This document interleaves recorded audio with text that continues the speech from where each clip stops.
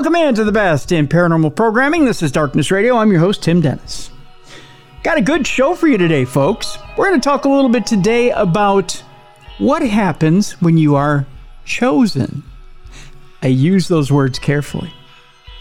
What do I mean by chosen? I mean chosen by something not of this world.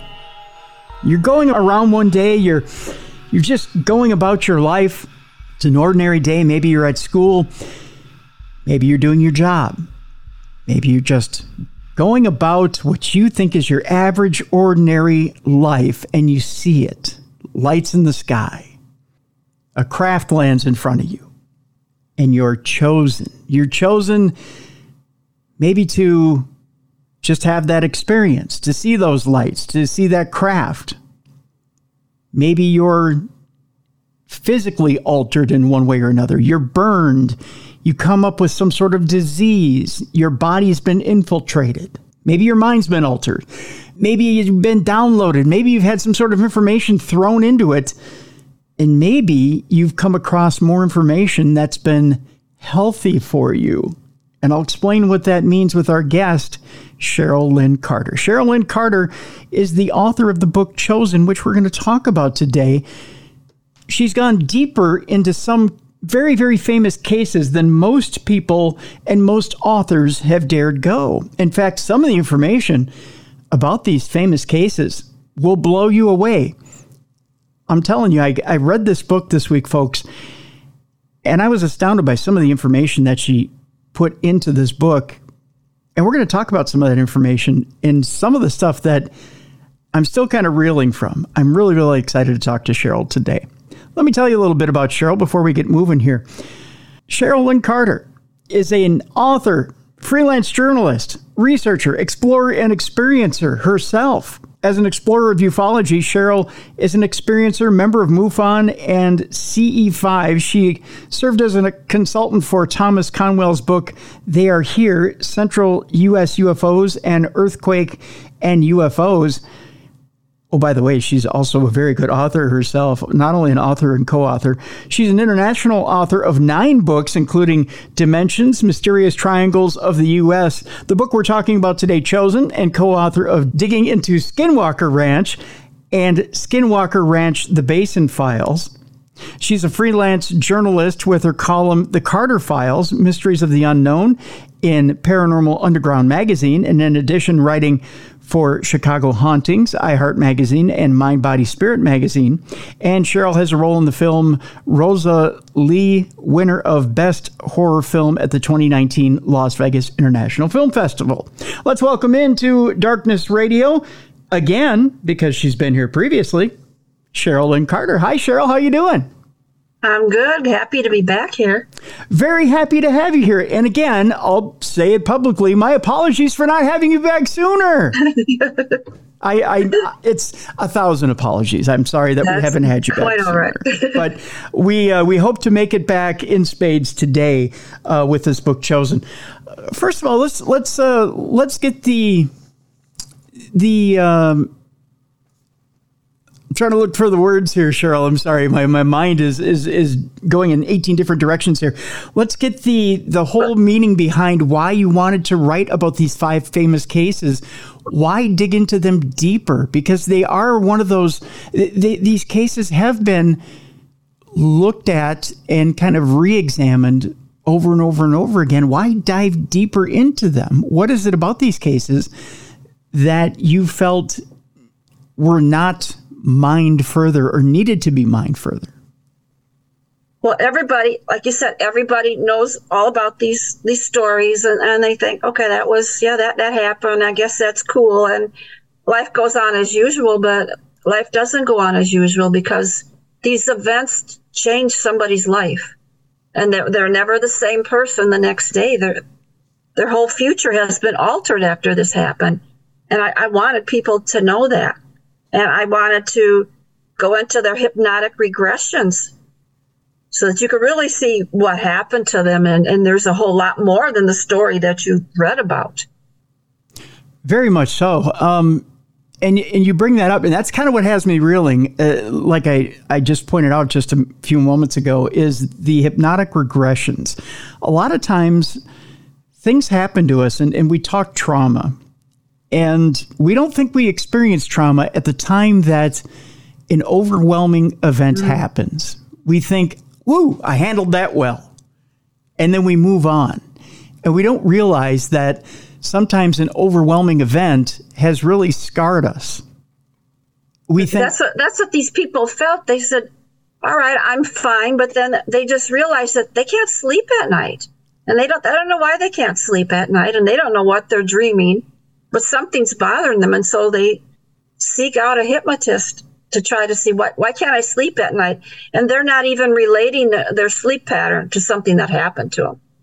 Yeah. Or they, in some cases, they feel like they're going to jump out of their skin, or they feel like, I don't feel right. Or there's physical effects like, I'm physically not well. This thing changed me physically. What is it about these otherworldly visitors that we can't handle? Because I think in society, we've told ourselves, oh, yeah, you know what? If one of these things showed up on my doorstep, I'd be fine.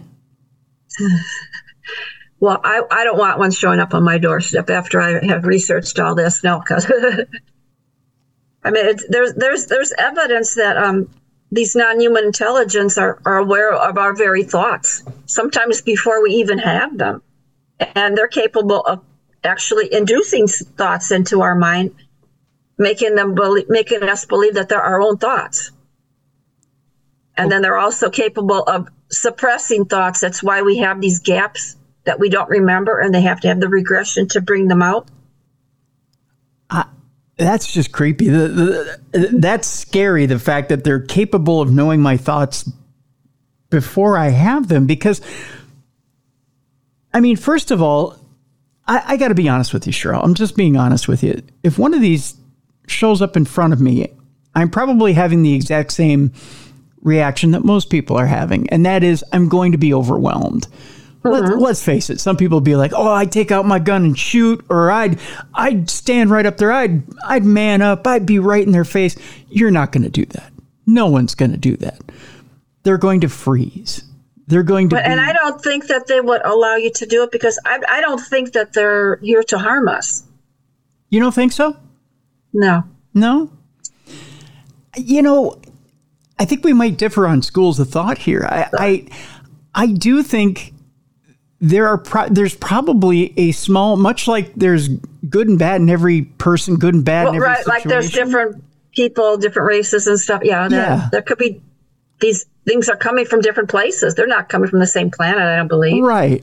And I think there's probably some of these things out there that don't have good intentions. Well, that could be, yeah. And I think there's probably one example that I can think of in the book where somebody got that feeling like this thing doesn't like me. I don't think it has good intentions for me. Do you remember the one I'm talking about? Yeah. But it's to me, it just seems like even if it has good intentions, or you feel safe or you don't feel safe, like you said, even if you went to go make some sort of a move towards it, it may stop you. Mm-hmm. There's a story out this week that a whistleblower came out and said the U.S. government has video that, and it's video from 1964, 3 years than we previously know of, from 1967, of a craft disabling a nuclear weapon from a silo, and I believe it's in North Dakota. So I remember that, yeah. Now, we've heard the stories, but this is actual video, and oh, okay. And it's physical video that exists that can be watched. The fact that this video exists and we may be able to see it is absolutely frightening, because if you think of it, at that time in 1964, we're in the middle of an arms race with the Soviets. Mm-hmm. It brings to mind, or brings to question, did these creatures, I shouldn't say creatures, these aliens, whatever you want to call them, did they actually go do this to the Soviets as well? Or were we picked on because maybe we were the only ones who were building up arms at the time? Yeah, because there's so many stories where they're around places where there are missiles and nuclear plants. It's like, are they trying to warn us, be careful what you're doing? I think that's very interesting why we are around these special places. Now, I have to ask you, as an author who's writing about Rendlesham Forest, who's writing about Mario Woods, who's writing about military installations and writing about aliens and UFOs interacting with the military. Do you think, first of all, and I'll ask this question right off the bat, do you think that we still have aliens interacting with our military today? Do you think they're still trying to disarm us today or disarm other countries today? I still think they're interacting with the military. And the military's interacting with them knowingly. They're just not going to let us know. Do you think that there's still the act of trying to disarm us? And if so, why? Why do you think that they would be trying to disarm us? Or have we learned or started to learn that lesson in that we have this de-escalated? That's what I think, that something happened where they came from, where they destroyed something and they don't want that to happen to Earth. Expound a little bit on that. What do you think happened in their world?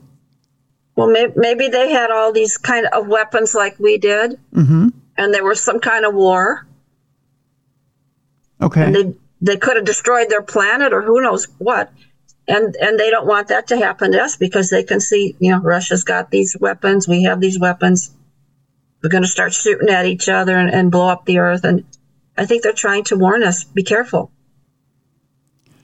Wouldn't it be easier, and I'll throw this out there too, wouldn't it be easier just to land on the lawn of the White House, have a press conference with the president? I know. And put it out there in front of a camera and just warn us that, hey, you're going to do the same thing that we did to our world, and do it in a civil way instead of just coming by and taking it away from us like you would take a toy away from a child. I don't understand. I mean, it's bizarre. Let's give a few examples here, because you deal with 5 different cases in this book, which they're all very, very compelling cases as to why these beings are so strange and why they do things in the way they do. Let's take the first one, for example, which can be incredibly traumatic for future generations. And we'll talk about Ariel School. Tell us a little bit about Ariel School and why it's so traumatic to children. Well, this happened in 1994 in Zimbabwe.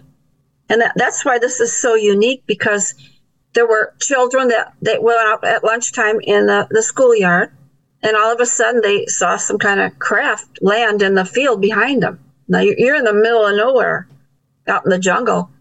And they ran over to see what was going on, and they saw 3 figures come out of the ship. And they're about 3 feet tall. They have real narrow face and large oval shaped eyes. And they says, well, what is that?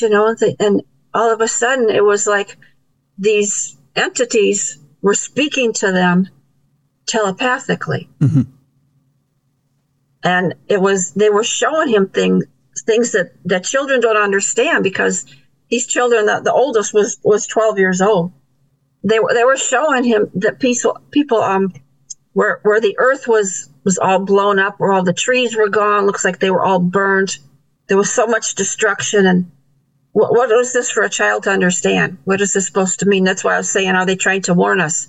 Yeah. So they were showing these children that, and they ran back in the school, and they're telling the teachers, and the teachers went out and they didn't see anything. They go, now you're making it up. Okay, so now your teachers didn't believe you. Then you go home, tell your mother and father, they don't believe you. How do you process this when you're a child and you know this happened? So BBC correspondent Tim Leach, who was head for the Foreign Correspondents Association, heard about this. So he went there and he wanted to do a story. And Cynthia Hine was the MUFON leader in the area there. And so she came. And they went over there and they started, before they went there, they told the headmaster, could you have the children draw us what they saw? Separate them so nobody's copying the same picture. So they did. And you saw the drawings in the book. It was just amazing what the children saw. Yeah. And how could they have made it up? And so they had a photographer with them, Gunther Hoffer, and he went out with two of the boys because they said, well, we saw a ship the day before. What? It happened 2 days?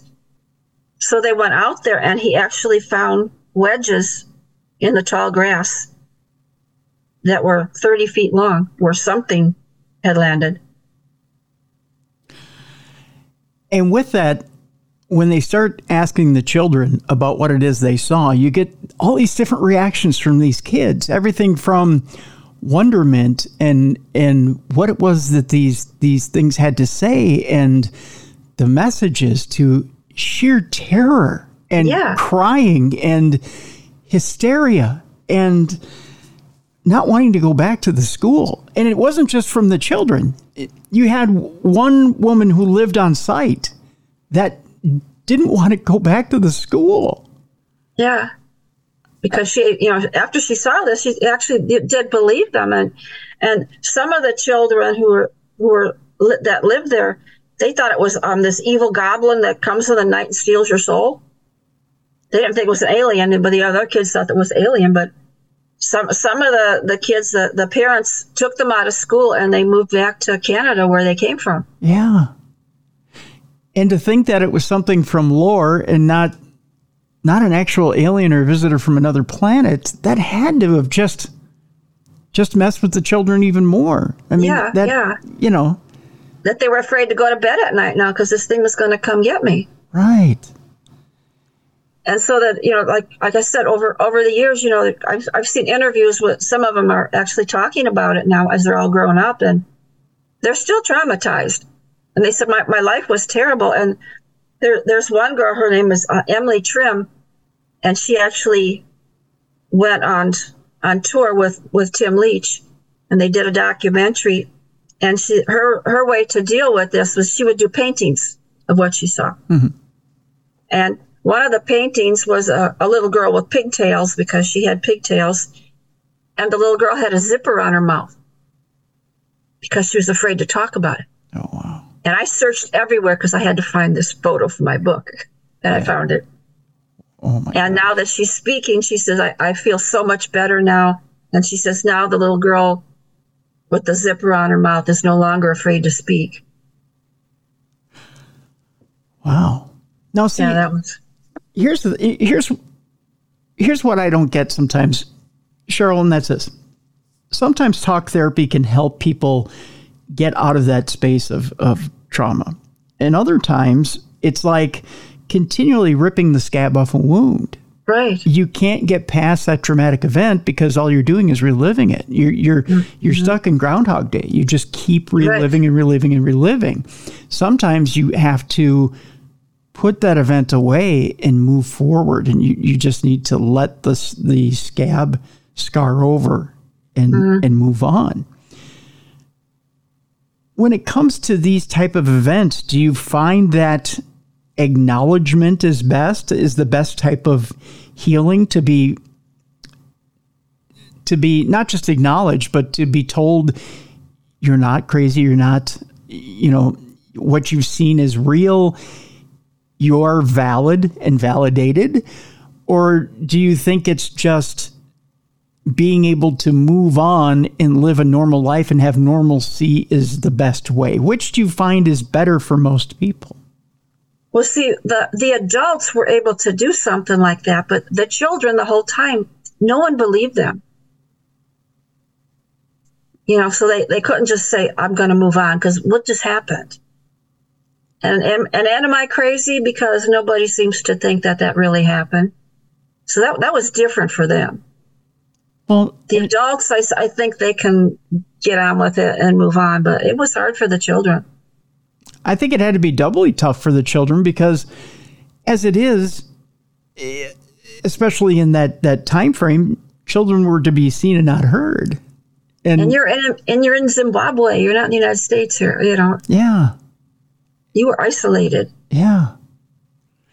And, as it is, well, children have an imagination. I'm sure the parents are thinking, oh, it's just your imagination. That's what they heard a lot of, yes. Yeah, yeah. Just that's a nice story, dear. Now it's time to come back to the real world. Mm-hmm. And I'm sure a lot of those kids didn't get a chance to talk it out and get it out and be validated. And as you said, until they were adults. Or even then, maybe some of them haven't. Maybe they're still we don't know, because I've only heard a few of them speak about it. Yeah, which is incredibly sad. Incredibly sad. Another one of the cases you tackle is Falcon Lake. Tell us a little bit about Falcon Lake.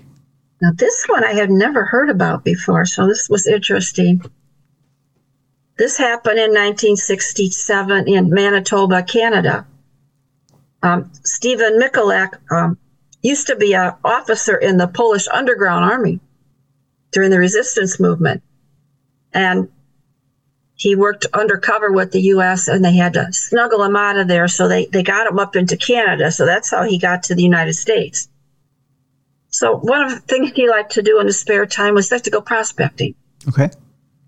So he would go to the Whiteshell Provincial Park, and he had a little claim there. And he went there one afternoon, and he was chopping away, and all of a sudden he heard these geese behind him just making all this noise. And he looked, what's the matter? And then they stopped, and he starts chopping away again, and they're making sound again. And he looked, and all of a sudden he looked, and there were two crafts up in the sky, saucer shape. And he's watching, and one of them kind of flew away, and the other one landed on an outcropping by him. He goes, well, must be some U.S. secret military craft that they're testing. Didn't think anything of it. So he sat back, and he's eating his lunch, and he's watching it, and he's drawing pictures of what it looked like. And he said, maybe they need help. So he went over to the craft, and a door slid open. And he looked inside, and he sees all these flashing lights, and he could hear like a motor reeling or something. And he thought he heard two voices, and he stuck his head off, and he goes, hey, Yankees, you need some help? And nobody answered. So then he starts talking in German and French and Polish, and all kinds of language, and nobody's answering him. And he goes, all right.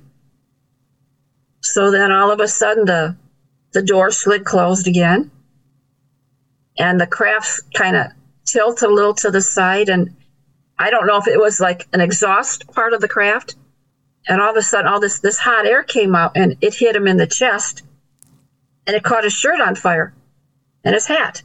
So he pulls his hat off, he pulls the top shirt off, and he throws it on the ground, and he's stomping on it so it didn't catch all the forest there on fire. And all of a sudden he's just sitting there, he's just not feeling good, and then this craft just took off. So I got to get help. I don't feel good. He's dizzy. He starts throwing up, and I don't know what's wrong. So he starts walking back to the highway, and he saw the constable, and he says, can you take me to town? I need to see a doctor. And he was kind of slurring his speech, and the constable thought that the guy's drunk. He's not paying attention to him, and goes, what do you got in that briefcase there? Well, it was just his prospecting tools and his notebook. Mm-hmm. No, get back. He wouldn't let him get close. So now he's thinking there's something wrong with this guy, but he was afraid that he had radioactive poisoning now from whatever this was, and he just didn't want to get close to people, but he didn't want to tell them what he saw. So the constable just ignored him. So he kept walking. He got back to his hotel, and he says, is there a doctor? I need to see a doctor. And she says, well, it's not the summer season yet. The doctor won't be back till next month. And he goes, okay. So he called his son, and he said, I need you to meet me at the bus station. I need to come home.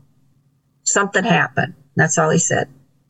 So they get back home, and as soon as his son saw him, they rush him to the hospital. And they take off his shirt, and right on his chest was a grid pattern, just like the exhaust grid. It was burned right on his chest. Yikes. It was burned on his shirt. And they couldn't figure out what was wrong with him. They said, you got radiation poisoning, but they didn't know what it was. Didn't he have some sort of aroma of sulfur coming out of his lungs as well? Yeah. It was just coming out of his body, yeah. Oh. Yikes. And so they had the Royal Canadian Mounted Police. They had the Aerial Phenomenon Research Organization Condom Committee. They were all investigating this because they believed that he saw a UFO. So the first time they tried to take him to the place, he still wasn't feeling right. So he drew them a map, and they went out trying to look, and they had the helicopter, and they were trying to look, and they couldn't figure it out. So finally, when he felt better, they took him out there, and he took him to the spot. And they did do some readings, and they're finding that there was high readings of radium. Wow. Was 3.66, which was very dangerous. Yeah. And they did find a piece of strange twisted metal in the rock. Not sure what that was from. But not anything natural that would have been out there in the wild. No, and all the brush around that area, and the vegetation never grew back. Wow. Just in that spot. And so he just went home, went back to his job, and he wrote this little book that I was so lucky. Canada's so nice. They got such a nice archive of things, and he wrote a little 39-page book, and he calls My Encounter with the UFO.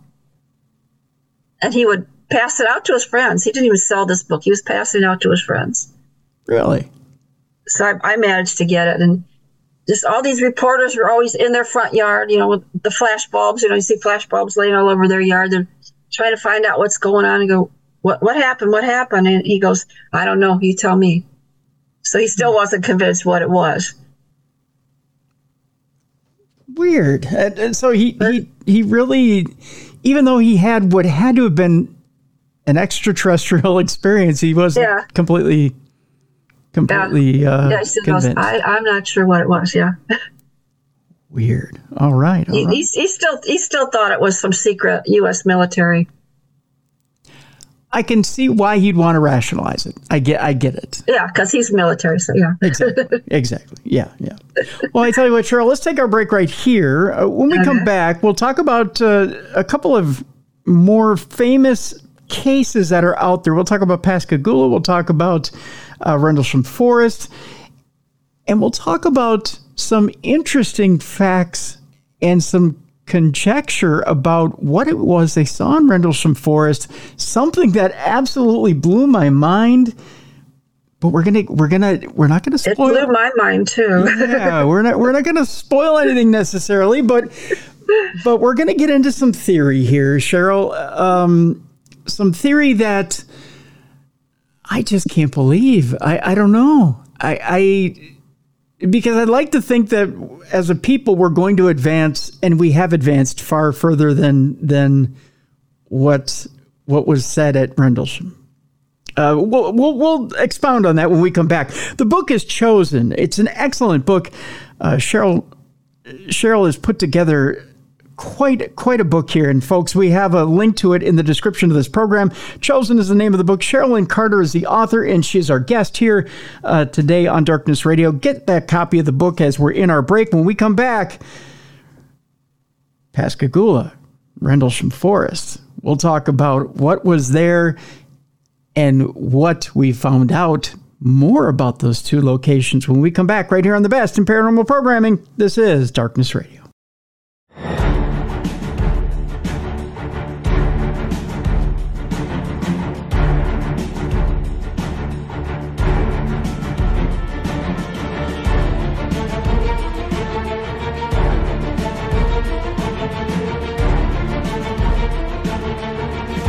Welcome back to the best in paranormal programming. This is Darkness Radio. I'm your host, Tim Dennis.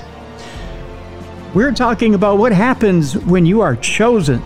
Chosen is the name of the new book by Cheryl Lynn Carter, who is our guest today on Darkness Radio. We're talking about run-ins with extraterrestrials. Not just run-ins, but some of the more famous cases of run-ins with extraterrestrials. And what Cheryl Lynn has done with these cases, she's gone more in depth with these cases than most researchers have ever done with these cases, and come up with some amazing information on these cases, and has come up with some information that just may turn you on your ear with a lot of these cases. Before we went to break, Cheryl, we were talking about some of the more famous cases, or we're about to talk about some of the more famous cases. Let's talk about Pascagoula. Tell people a little bit about this case. And this one is particularly interesting because of the shock value it had on these two particular men. This was in 1973 in Pascagoula, Mississippi. Two guys, Charlie Hickson and Calvin Parker, worked at the F.B. Walker shipyard. They built ships. And so one night after they got done work, Charlie says, "Calvin, you want to go fishing?" He says, when I moved here, I didn't bring any of my gear with me. He goes, "I'll loan you some." He thought that was pretty cool because fishermen don't usually loan their gear to somebody else. Yeah. He says, "Well, I'll take you to this really good spot where there's really good catching." He goes, "That's where the ships unload grain and it spills into the water sometimes, and the fish come there to eat it." He goes, "It's really a good spot." Okay. He goes, but first I want to take you to this other place first. And it was the Shoppeter fish yard or shipyard. That was an old shipyard that was abandoned now.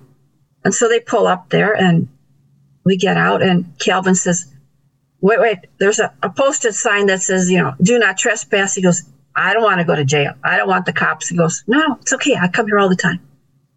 So they go through all the tall grass, get down on the pier, and they're right on the bank of the East Pascagoula River.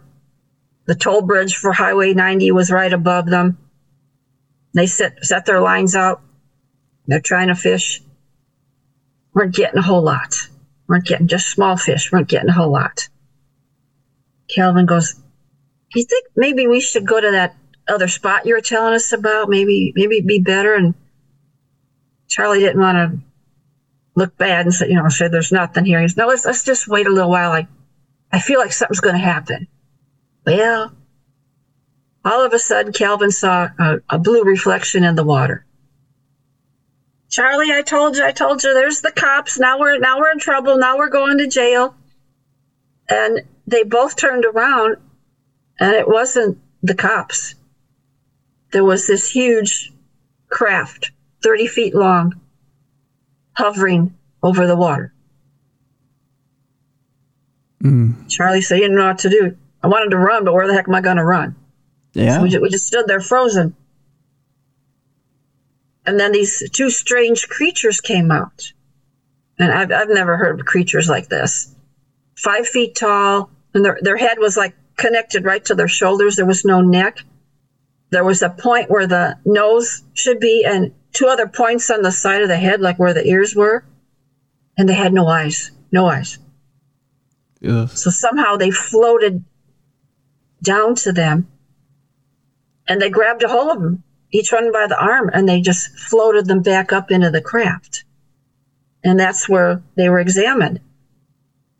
And then when they were done with them, they just floated them back down to the bank of the river.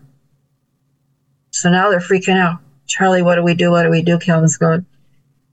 He says, "Well, first of all, we can't tell anybody about this." "Okay, well, let's go home. Let's go home." So they start driving home, and then Charlie says, we really do need to tell the sheriff. We got to tell the sheriff. So they stopped and found a payphone, and he called him. And he says, "Oh, yes, flying saucer. Okay, well, yeah. Come on down. We could talk about it." He didn't believe him. So they get him down into the room, and they're talking to him.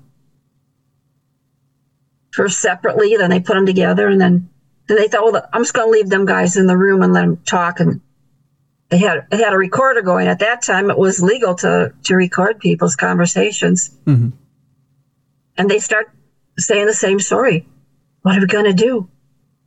And Calvin just kept saying, Charlie, they didn't have any eyes. It's so scary. They didn't have any eyes. How could they see us?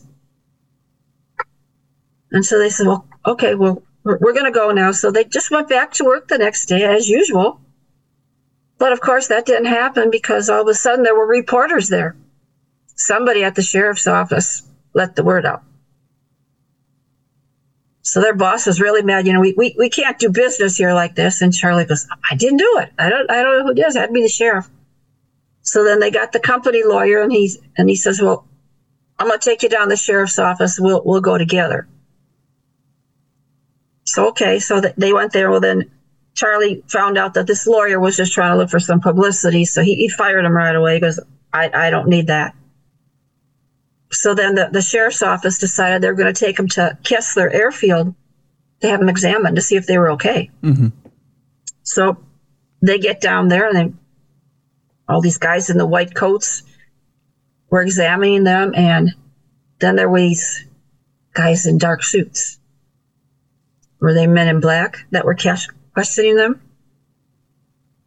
And then they says, okay, now we need you to sign this paper about everything that went on here today. And Charlie looked at it and he goes, but it's a blank piece of paper. We'll just sign it, and then we'll send you the rest of the report later, which they never did. So what they signed, they don't know what they signed. So then later, Dr. J. Allen Hynek did a hypnotic regression on the both of them. And that's when they talked about everything they had. And the thing that Calvin was just so upset about, he says, I felt like my soul was leaving my body. That's what is so disturbing. He describes dying. Yes. And the creature, I use that term, I don't use it. They called it a creature. They called it a creature. But they did. But was it Charlie or was it Calvin that said it was a woman? Calvin also saw a woman standing there too. Okay. In the craft. She was in the craft. Okay. Now, was it Calvin who said he had seen the woman before? Yeah. During the hypnotic regression. And he says, yeah, I've seen her before. And the hypnotist says, you've seen her before?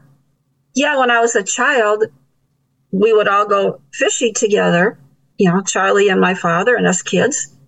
And I went over to buy some trees to go to the bathroom. And there was this blonde woman there. And she wanted me to come over and talk to her, but I got scared and I ran away. So, yeah, was he abducted once before? Is this the reason that it came back because Calvin was there? It sounds like he's the catalyst. Yeah. Yeah. And meanwhile, it's Charlie who leaves his body, right? Yeah. It's Charlie who essentially describes dying, and it's Charlie's soul or his light that repels these creatures. Is that an accurate way of putting it? Could be, yeah.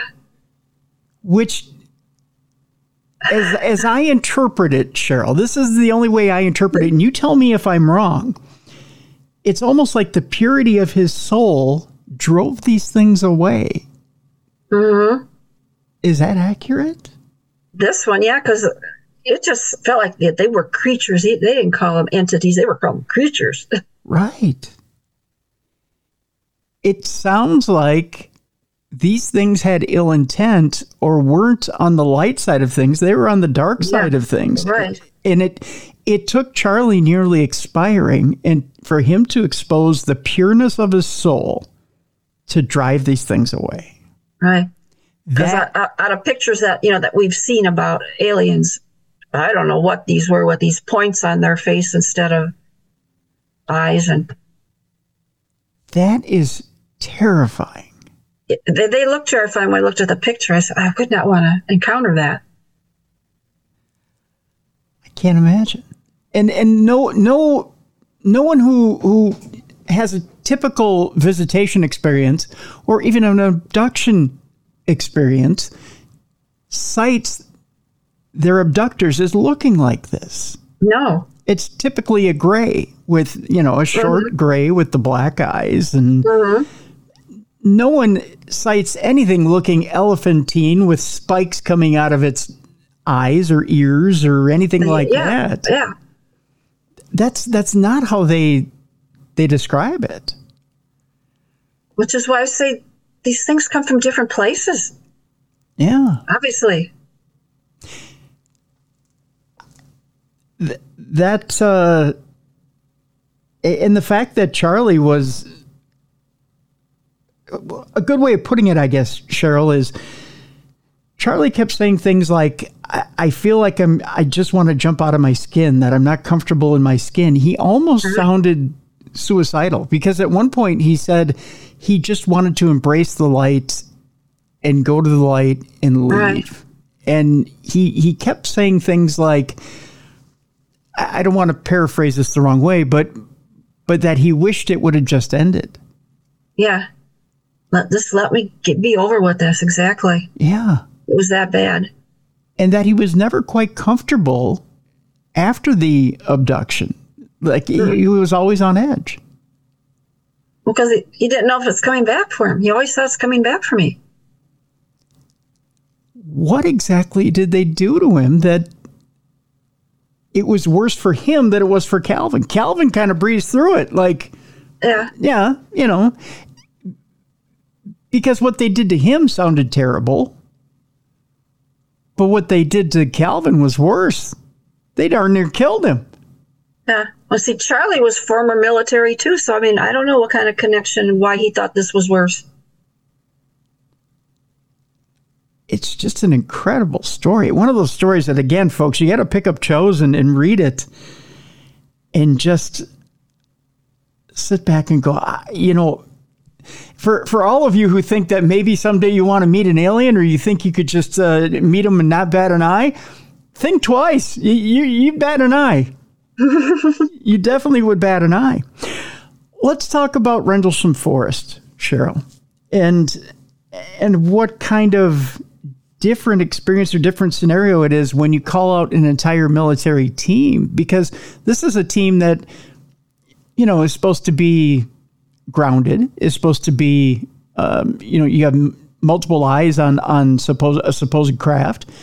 And this is a story of disinformation, but at the same time, you have officers within a unit that want to tell the truth. Tell us a little bit about Rendlesham Forest, and we'll talk a little bit after that about some regression as well that has some surprising information.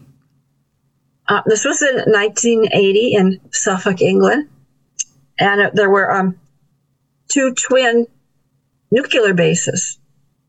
Here we are with the missiles again. There was Royal Air Force Bentwaters and Royal Air Force Woodbridge. So Sergeant James Peniston was Chief Security Supervisor at Bentwaters, and A1C John Burroughs was law enforcement at Woodbridge. These are like the main characters that everybody has heard of. Mm-hmm.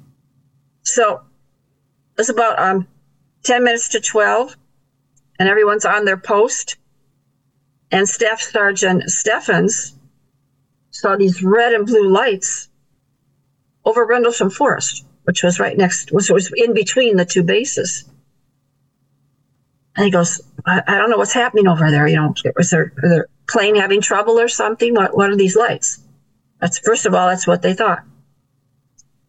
So they called Sergeant Peniston to come over and investigate. So he arrived at the gate, and all of a sudden he looked, and there was this big dome of light over the forest with all these lights. And first thing he saw was a plane crashed. He goes, you're right. And they go, but we didn't hear anything. And he says, it looks like, just look at the light there. It looks like a plane crash. We need to go help somebody. So they got a hold of Master Sergeant Chandler, and he says, all right, he goes, I want you guys to go down to the forest and check and see if somebody needs help. So that was their job. So Peniston, Burroughs, and Cassandra went down to the base and went down to the force. And when they got in there, they had their walkie-talkies, and they started walking in there, and all of a sudden, walkie-talkies weren't working. And so Peniston says, well, you stay right here, and we'll kind of do a relay thing, and, see what's going on. Well, so they did that, and him and Burroughs kept walking. And now the walkies, he's talking in the walkie, but no one's answering him, so he doesn't know if the transmission's going through or not. And as they were walking, they just felt like a sense of slowness, like they were trudging through water. It was the weirdest feeling. And he said it was like time itself was an effort. So they kept walking around, and there's all these big burrows, which are like big hillsides, and then a big shallow space in between. And he had to walk over two of them, and he told Burroughs, he said, you stay back there. I'm gonna go see. I see something up there. I think that's where the craft is. Stay back there. Stay back there. Mm-hmm. So when he got closer, he didn't see a plane. There was no crash. There was a shiny black triangular craft there. And that's what was flashing the red and white lights. And it didn't look like it was sitting on the ground, but somehow it was supported by 3 beams of light holding it up. So he turned around to look at Burroughs, but Burroughs was like standing motionless. This beam of light was like shining down on him, and he was just standing motionless, like he couldn't move. So Peniston moved closer, and he goes, I don't know what this light is. He goes, was it a signal? Was it a warning? Was it a method of communication? And so he got closer, and he went over, and he's going to inspect it, and he's touching the craft, and it's a very smooth surface. And he's moving all around the sides. And the one side, there were 5 symbols that looked like glyphs. They were 3 inches high, and they extended about 2 feet across. And all of a sudden, he put his hand on the biggest glyph, and he was unable to see. And then a sequence of zeros and ones started running through his head. And he had no idea it was binary code at the time, but that's what it was. And the next thing he knew, he was standing next to Burroughs 20 feet away from the craft. And the craft was gone. He doesn't remember walking back over there. So now he looks at his watch, and it's 4:15. Somehow 45 minutes were missing. Weird. And how could it be? He just walked over there. Yeah. So they drive him back to the base. He's not talking about he saw a craft. And he gets back there, and they're having him fill out this form. It's a AF 1569 form. And he wrote down, that there was a crash and all this stuff, and they saw lights, they investigated, but he never mentioned anything about a UFO, because you know what happens in the military when you talk about stuff like that. They put you away somewhere. So that's what he said. He goes, I didn't mention a UFO. Oh, yes. But somehow the higher ups at the base, that they already knew there was a UFO there, even if he didn't say that. Mm-hmm. But the next morning, he wrote down all the binary code in his little book. He had a little handheld notebook, and he wrote 13 pages of this binary code.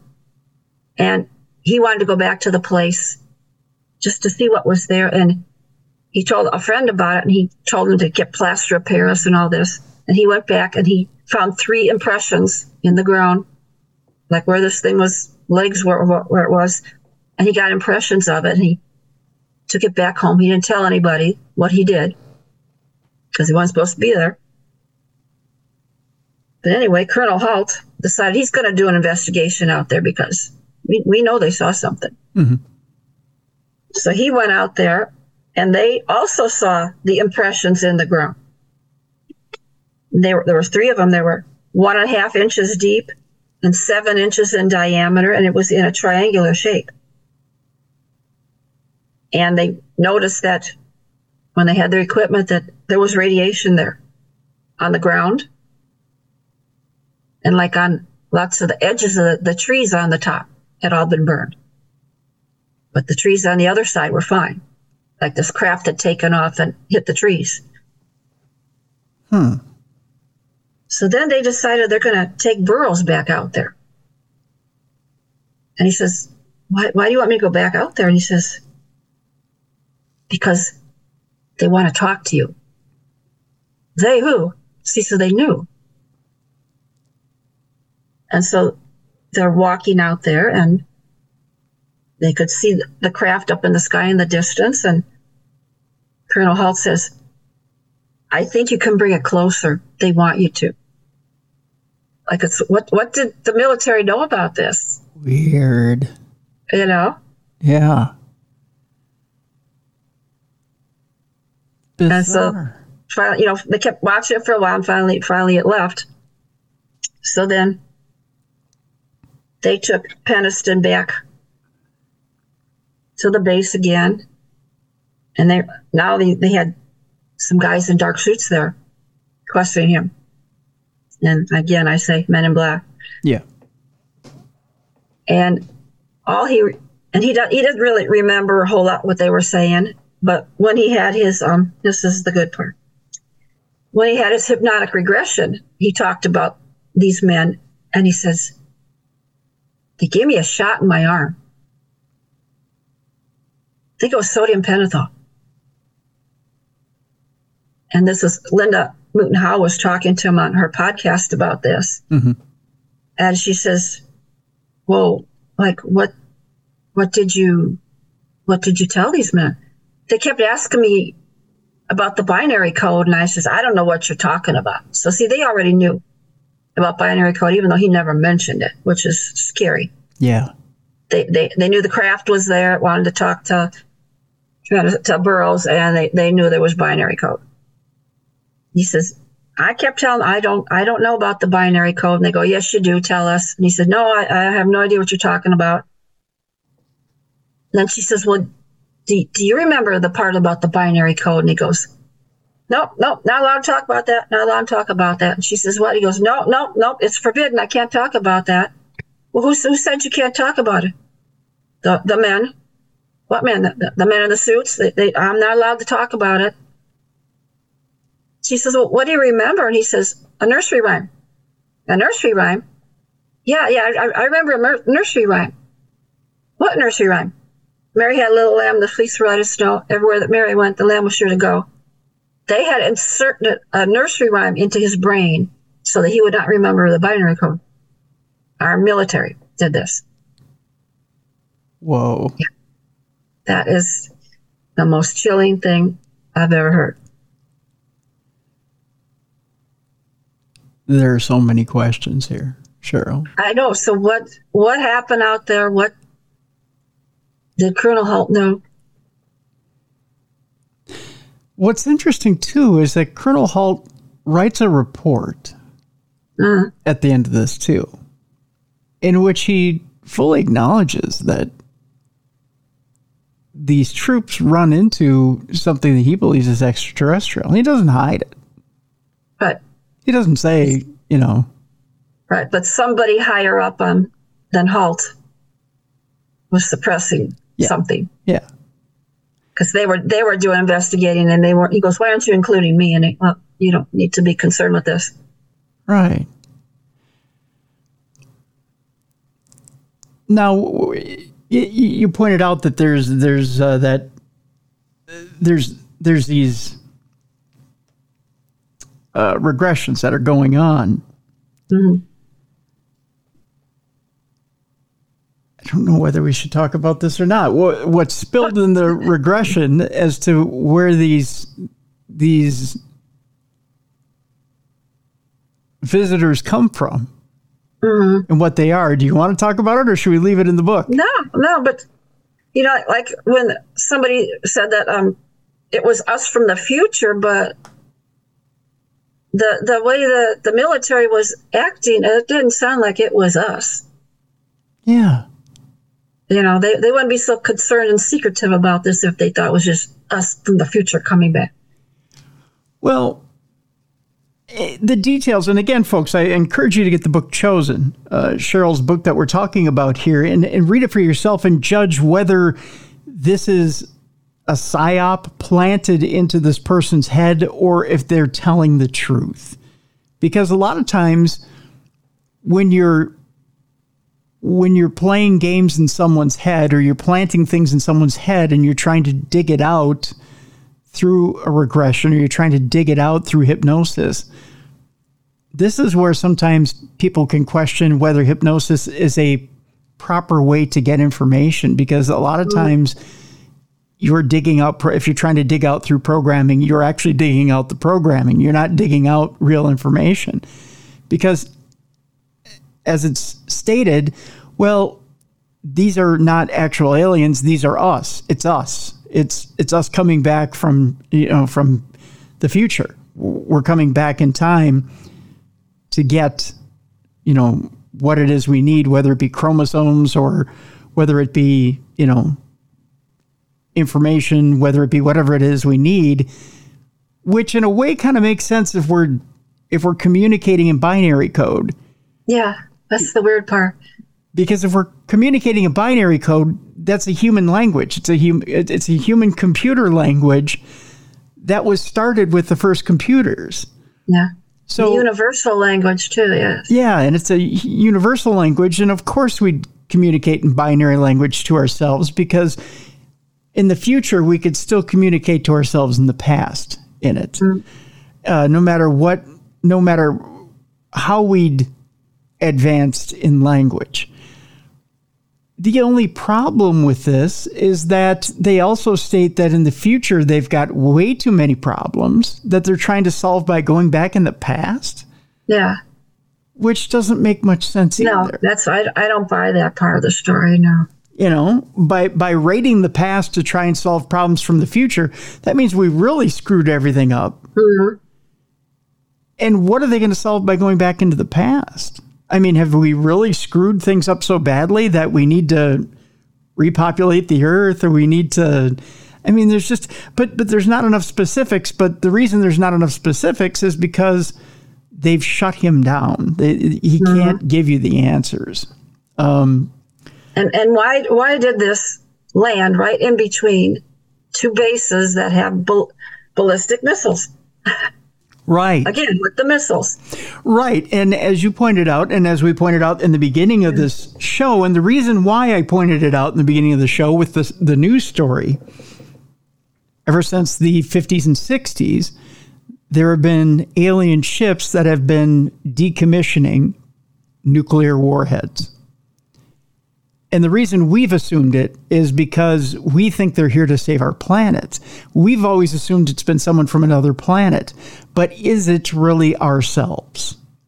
Mm-hmm. Is it us trying to correct our own mistake? Did we blow ourselves up? Did we finally have World War III? Did we make a mistake, and did we start a conflict that we couldn't end? Exactly. And are we coming back in time and trying to clean it up? And are we doing it forcefully? Because there's no way we'd listen to ourselves. If a human time traveler came back and said, because, Cheryl, let's face it. It seems like once a week we're also hearing stories now of time travelers, and I'm using air quotes with my fingers, time travelers that come back from certain years, and we always kind of roll our eyes and go, oh yeah, another time traveler on TikTok telling us that, we in 200 years, 300 years from now, we all blew ourselves up. How many times have you rolled your eyes at a story like that? Yeah. We go, no, we're just fine. You're Yeah, exactly. Or, oh yeah, we blew the lid off the ozone layer. Or, oh yeah, we blew ourselves up. Right. Nobody believes in global warming, or nobody believes in this, nobody believes in that. Right. But then all of a sudden, nobody believes in time travelers either. So what if, and let's just throw out the big what if here, what if time travelers just got pissed off and said, well, if you don't believe in me, maybe I'll just do it myself and decommission your nuclear warheads and start correcting things without your permission. Exactly. Maybe that's what we're dealing with. Because there's just too much military bases involved here. Yeah. Nuclear plants, missiles. It's just too much. Now, the other big question is, what other things are these ships doing besides just decommissioning military weapons? Exactly. What other things are they doing that are trying to turn the clock backwards on what we're doing to the world? That's the other thing we need to find out. And that's the other thing that would prove that theory, that these are not really aliens, they're actually humans. So it's an interesting thing there. Did you want to talk about Mario Woods real quick? Or sure. That's kind of a strange one too. yeah. Let's talk about Mario Woods real quick. Tell us a little bit about Mario Woods. Because we just know in 2023 he testified to the Pentagon about stuff that he saw. So this is kind of, I'm sure everybody's heard of him by now. Mm-hmm. This happened in 1977 at Ellsworth Air Force Base. It's in Rapid City, South Dakota. And this is one of the bases that is part of NORAD, the North American Aerospace Defense Camp, which is located inside the Cheyenne Mountains of Colorado. And this oversees the Northern Tier defense system for our nuclear defense. So he was part of the 44th Missile Security Squadron. And at this base, they had 15 Minuteman II intercontinental ballistic missiles. So one night, he's working, and he got a message that something was wrong at one of the nearby missile silos. And since it was November, they would call this one November 1, November 2. So he went with Sergeant Michael Johnson, and they drove the truck over to November 1. And usually when something like this happens, it can be because some birds came over there and tripped something, and they just got to go fix it, or maybe somebody's walking around, they got to go chase them out of the area.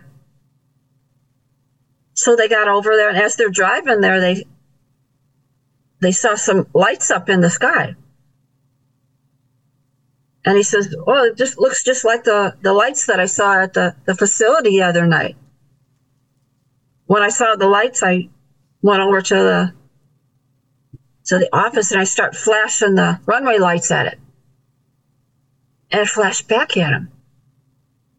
He goes, "That's kind of cool." And Michael Johnson goes, "Yeah, whatever."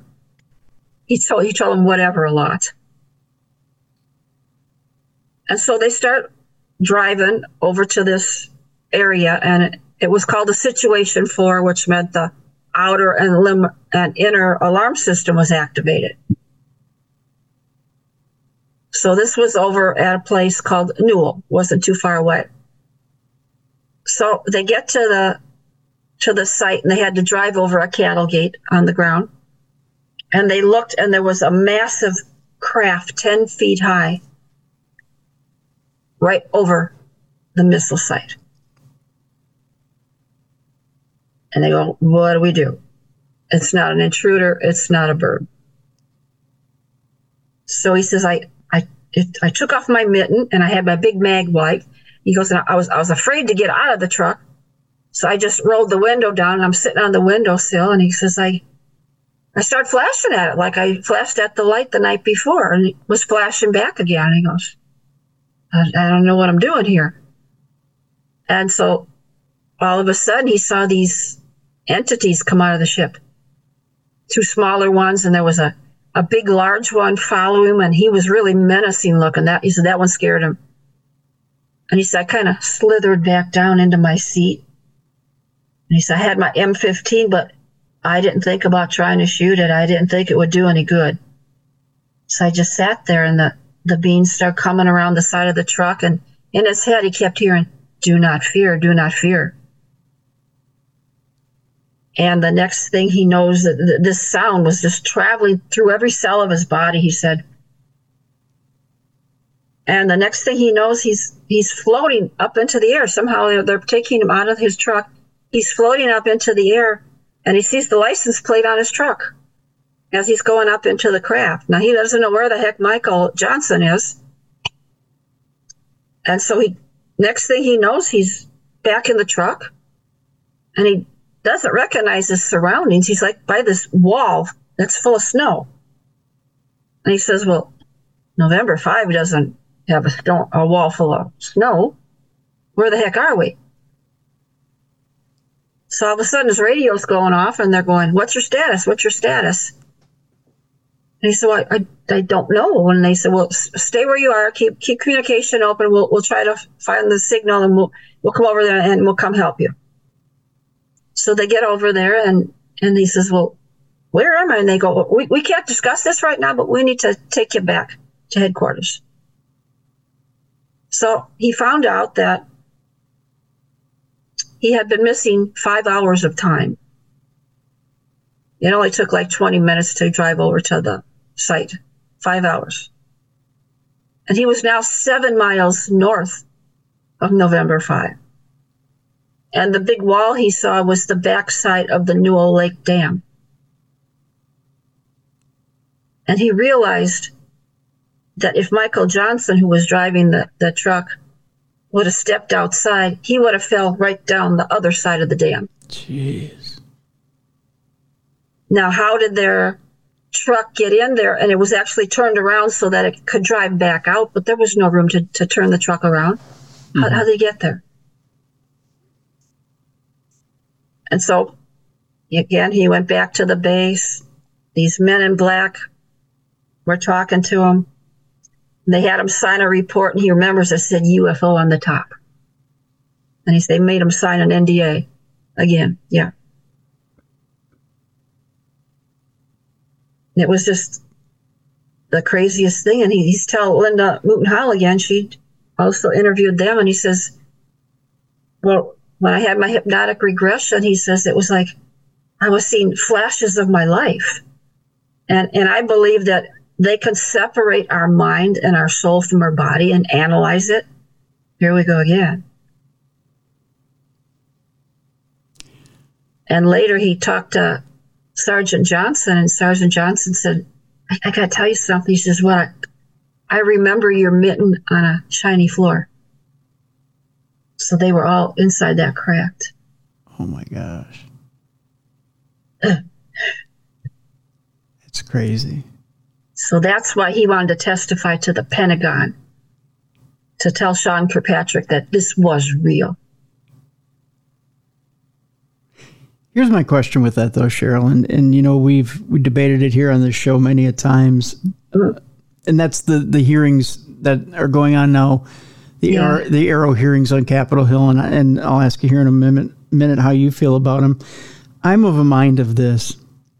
I don't know that the government hearings that are happening right now, the Arrow hearings that are happening on Capitol Hill, are even a remotely bit serious. I think it's kind of a little bit of glad handing, just to, you know, it's kind of like they got caught with their pants down. They know that these videos are out there, and in order to appease the public, okay, we'll take your opinion of what you think these are. We'll throw a few hearings out there. We're in an election year. We all need to get elected. We're not doing anything, you know, constructive over here on Capitol Hill, but at least we can say we addressed the UFO issue. It's all smoke and mirrors. That's all it is. Yeah. Yeah.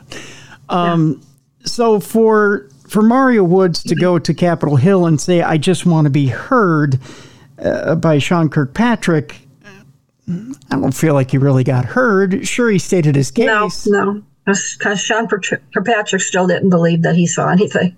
Yeah. So was it really worth it for him to go up there and do his thing? He said he felt that he did the right thing, you know, because the public needs to know that these things do happen, even if Kirkpatrick doesn't believe it. Mm-hmm. I mean, sure, there were some cameras there. It got recorded on the public record for posterity. Sure.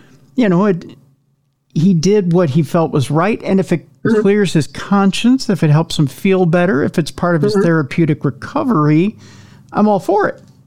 you know, and if it helps him personally, I'm all for it. I don't know what it does for us as a society. I really don't. I'm of a mind that I don't believe the government really. I know one hand doesn't know what the other's doing, and I know that there are factions inside government that don't ever want any of this to legitimately get out, and that they're glad handing the public right now with these hearings.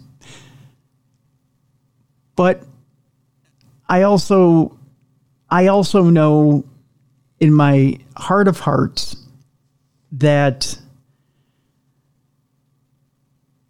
these poor people that are getting trudged out in front of the American people also have lives to live, and they're going to be part of the circus for years to come. They won't be able to assume normal lives. Exactly. People are pointing at me. Look, there's that guy there. Yeah.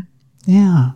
And isn't it just much better to fade away, go into the background and just assume a normal life? You've gone through the experience. Maybe you've had your story told once before in other publications, and it's like he didn't offer to speak. They came to him, which is kind of interesting. Why did they want him to speak? He didn't go to them.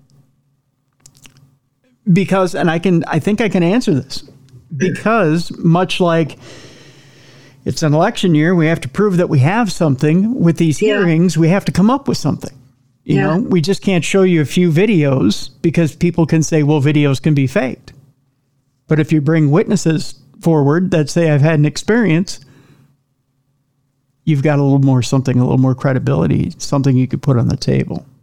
Yeah, but still, we only have breadcrumbs. We don't have enough. Exactly. But breadcrumbs in politics are just enough. Oh, I know. to get you on the ballot and get you back in office, or get you back in office and get your job back for another term. All right. You know? I mean, that's just enough. This book is quite remarkable. I tip my cap to you here, Cheryl. Thank you. You've done a lot of research, a lot of good work here, and it's not only educational, but very entertaining, folks. You got to check it out. Chosen is the name of the book. Cheryl Lynn Carter has been our guest and is the author. We have a link in the description of this program. I want you to go out, get this book. Cheryl, I know you said you have things in the hopper, things that you're working on. Can you give us a hint as to what you're working on? Well, I don't have a title for this one yet, but I just find it very interesting that lots of ancient people really find different star systems fascinating, such as the Pleiades. Yep.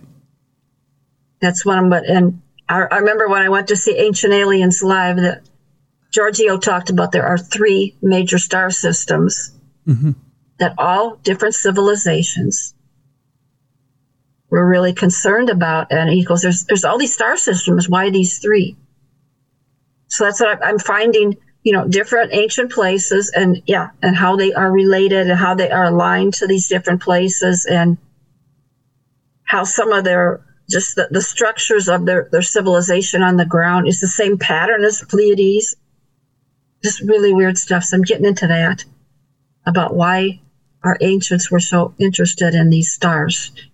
Very interesting. Did someone from the stars visit us? Are they from the stars?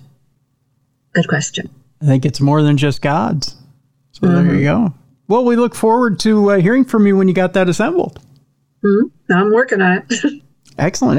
Well, we hope you'll come back and join us when you have that put together, and we'll talk again. Sounds good. All right. Thank you for being with us, Cheryl. Thank you. I want to thank Cheryl Lynn Carter for being on the program. Chosen is the name of the book. It is available right now. There's a link in the description of this program. Go get that book, folks. Some disturbing information, as well as some enlightening information and interesting information in that book. You need to read this book, folks. These 5 famous cases are fleshed out more so than they ever have been before. Check it out. Chosen. Get that book right now. Coming up on the weekend, folks, and I'm excited. We're getting closer to spring. We're getting more daylight out there. And it's just getting brighter out there, which is good because even though we've had a warm winter, which I'm glad for, I'm grateful for. I'm ready for even warmer temperatures than what we've had, and I think I'm just ready for baseball season. I'm ready for the Twins, even though they won't be that good, but I'm ready for some baseball. I'm ready to sit outside. I'm ready for my chipmunk buddies to come back, and I'm just ready for porch time. That's what I'm ready for. And I'm just anxious for warm weather. That's all. I know you guys are too. I don't know why I'm getting cabin fever this week, but I am. That's just all that goes. I want to ask you guys to do me some quick favors here this weekend as we head into the weekend. Again, visit our sponsors. You know them, Factor Meals, Microdose Gummies. If you're not aware of how to get to them, you can go to darknessradioshow.com. Right at the bottom of that main page, we've got icons for them. Microdose.com, and use that code DARKNESS to get your discount there. Factormeals.com/darkness50. Get your discount on your meals there. Folks, these sponsors put their money where their mouth is in order to support our show and keep our show going. And I know that you hear that line a lot, to keep our show going. Literally, it keeps our show going. If you like the content you hear here on Darkness Radio, if you love us, if you love your buddies here at Darkness Radio and want to keep hearing the show and keep it running, support our sponsors and support the show. That's the way you do it. One is to keep downloading the show on a timely basis and listening to it on a timely basis. Two is to support our sponsors. And if you have an idea for a sponsor, to send it along. And if you know if somebody wants to sponsor the program, to send it along to us as well. So the long and short of it, support our sponsors. They have amazing products. They're bringing you amazing products. We've tried these products. We love these products. We believe in these products. And there's a reason we're bringing them to you. Please try them. We encourage you to try them and support the show in the process, please. All right, that's enough of that. That's enough on my soapbox. Enjoy this weekend. Have a great time this weekend. Remember to enjoy life. And while you're doing so, be a light in someone's darkness. Get out there and help somebody this weekend. It's going to be a great weekend, by the way.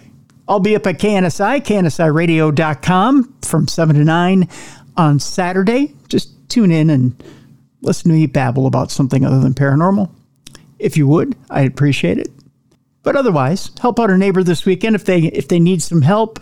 Help them shovel some snow or do some yard work or maybe clean up the house a little bit. Help somebody out that way. It's supposed to be in the 40s this weekend in Minneapolis. It's supposed to be really nice this weekend. Mid-40s. I know that doesn't sound nice if you're in the South, but it's supposed to be nice. Also, I want to remind you of darknessradioshow.com/events. That's where you can catch up with your buddies as we head out throughout the nation and come to an area near you. If you have a paranormal event near you that you want to see us at, contact the promoter of that event.